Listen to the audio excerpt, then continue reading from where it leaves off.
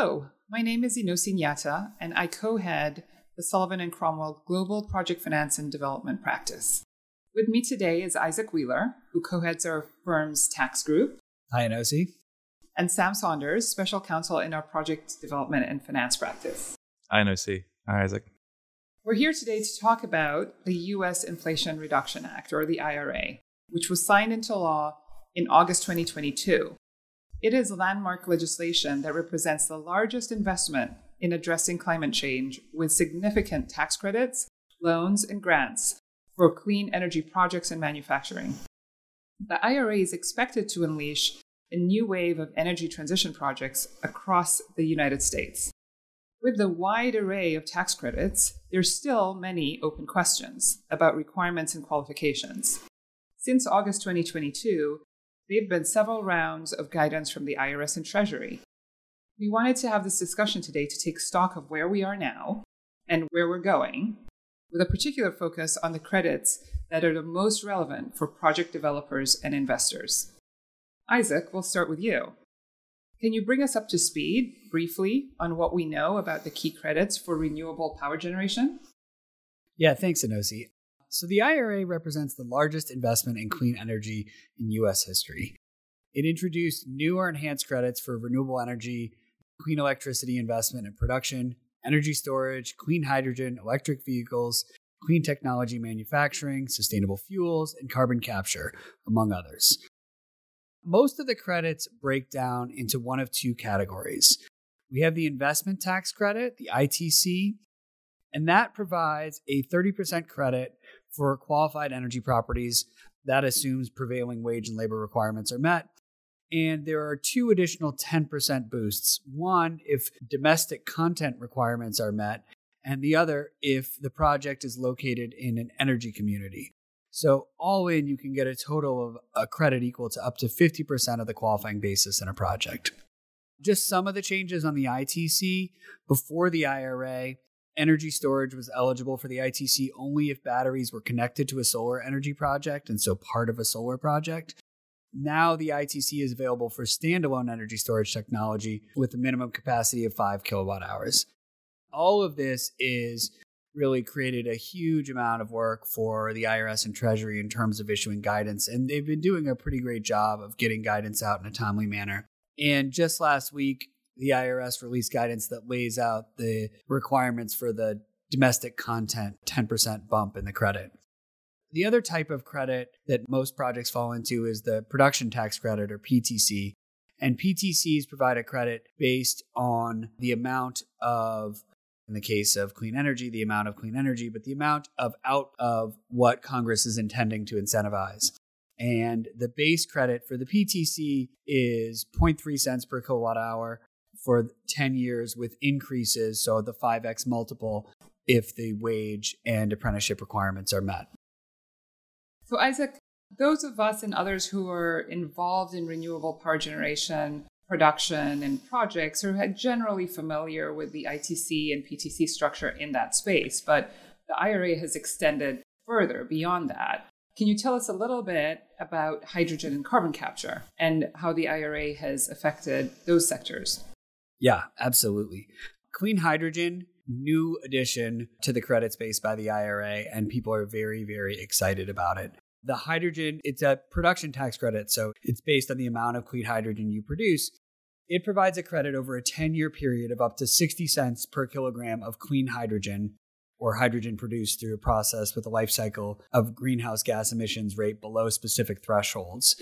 And the clean hydrogen credit toggles up and down depending on how clean your hydrogen is. So it's a function of what the greenhouse gas emissions are in producing the hydrogen. Similar to the ITC and the PTC, that 60 cents is multiplied by 5 if the prevailing wage and labor requirements are met, meaning the credit can be up to $3 per kilogram of clean hydrogen. And then on carbon capture and sequestration, there was a carbon capture and sequestration credit pre-IRA, but the IRA significantly boosted the credit. The base credit is now $17 per metric ton of carbon dioxide captured and sequestered, and $12 per metric ton of carbon dioxide that's injected or used for enhanced oil recovery.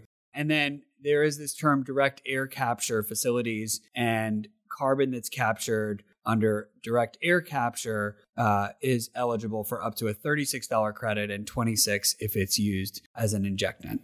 And similar to the ITC and the PTC, you've got this 5x multiplier. And then maybe more importantly, or at least as importantly as some of the specific enhancements to the credits, there was a huge structural change that the IRA introduced, and that is many credits are now refundable, some for everyone, at least for a particular period of time, and all for tax exempts. And now the credits can be transferred, meaning you can sell a credit for cash, which was not the case before. And so tax exempt entities are now potential players in the capital stack where they really couldn't have been pre-IRA. Yeah, and Isaac, there was a lot of buzz about refundability and direct pay transferability as we built up to the IRA. And now we have that in the IRA. Could you tell us a little more about how it works? I know we'll talk a little bit later with Sam weighing in on how that might affect structuring, but give us a little bit of a recap on what that actually means. Sure. So for other than a few specific credits, which I'll get into in a second, the direct pay option or the refundability option is limited to tax-exempt entities. And that is tax-exempt entities, U.S., federal, state, or local tribal governments. And the thesis behind it is these entities don't have a tax base to be able to use the credit directly. And so absent a refundability feature, they would be inefficient users of a tax equity project. And now with the refund, they can participate in the project and essentially monetize the credit as efficiently as anybody else. There are also 3 credits that anyone can benefit from direct pay, but it's subject to a couple of rules. So those credits are the Clean Hydrogen Credit, Carbon Capture and Sequestration, and the Advanced Manufacturing Production Credit. For those credits, tax-paying entities, non-tax exempts, can also elect to receive refundable credits, but it's limited for the first 5 years after the facility is placed in service, and it ends no later than 2032. And then on transferability, anybody can transfer the credit, and the only limitation is that it has to be sold for cash to an unrelated party. When the transferee receives the credits, they are treated as the taxpayer that earned them for all purposes, and if they can't use them in the year that they acquire them, they can be carried back 3 years and carried forward 22. And that's actually a more favorable carry forward and carry back regime than credits that they might have earned directly. So the question we've all been getting from a lot of participants in this space as they process these features is, what does this mean for project structures and finance plans? So could you weigh in on that a little bit? How has the landscape changed, or what should various developers be thinking about in relation to transferability and refundability and the other features in the IRA? Yeah, so in order to claim the credit, you had to be an owner of the project. And so that required these complex tax equity partnerships in order to introduce a tax equity partner who really was looking for a return largely in the form of tax credits and depreciation. And I'd love to be able to tell you that as a result of transferability, we no longer have to think about these complicated tax equity structures. But I think they're going to have some staying power, even if the transferability has really broadened the scope and the sort of the optionality in thinking about structure. And the reason that the tax equity structure may not just go away is, one, depreciation deductions cannot be transferred. And it's often the case that the developer does not have a lot of use for the depreciation, and so was transferring that as part of the return to the tax equity partner. The second thing is that in the context of the ITC, where the credit is based on your basis, so your cost basis, what you paid for it, the structure where a tax equity partnership acquired the project usually resulted in a step up in the basis, sort of increasing the ITC itself. And so if the developer simply builds a project at the developer's cost and then claims the credit with respect to that, they'll have lost this step up that the tax equity structuring and the acquisition by the tax equity partnership featured. So I think even though the IRA really expands the possibility of structuring flexibility, I don't think it's the end of tax equity partnerships. Right. That's very interesting. And Sam, why don't you weigh in from the transactional side? What are we seeing there? Yeah, no, I completely agree with Isaac. On the traditional projects like solar and wind, there's still a lot of interest in the traditional tax equity structures. I think on hydrogen, carbon capture, some of the newer credits and newer technologies, transferability, direct pay may have a much larger role. One of the things that the IRA also does is adds optionality for multi-component projects. So if you have a project that has a renewable power generation, solar, wind, that's hooked up to a hydrogen plant and maybe also has battery storage, you can elect ITC or PTC for the renewables. You can elect the hydrogen PTC for the hydrogen production. You can have the battery under the ITC, and you can have all of these as related party sales in effect, or have no sales at all and just have them in one project, so that you don't have to, as previously, have an unaffiliated off-taker of either of those streams. So there's quite a bit of flexibility, which people are still kind of modeling and thinking about on how you structure these multi-component projects. So the sum of that sounds like it's not necessarily reducing complexity, but it's providing more flexibility in allocation of credits and in the players who might be able to benefit from them. Yeah, and I would say too, Inosi, that the transferability election is made annually. And so for projects that have a 10-year stream of PTCs, they can be monetized with a 10-year sale to one party, or you might find somebody that's only interested in the first 3 years because that's when they know they have tax base to be able to use them. And so I think there's going to be some flexibility within how people think about transferring as well. So not all the questions have been answered on direct pay and transferability. And there are a lot of questions out there about how it works in terms of some of the specifics. Could you tell us where the key uncertainties are and what we might expect next? Yeah, on direct pay, we're waiting for mechanical process, documentation that's required.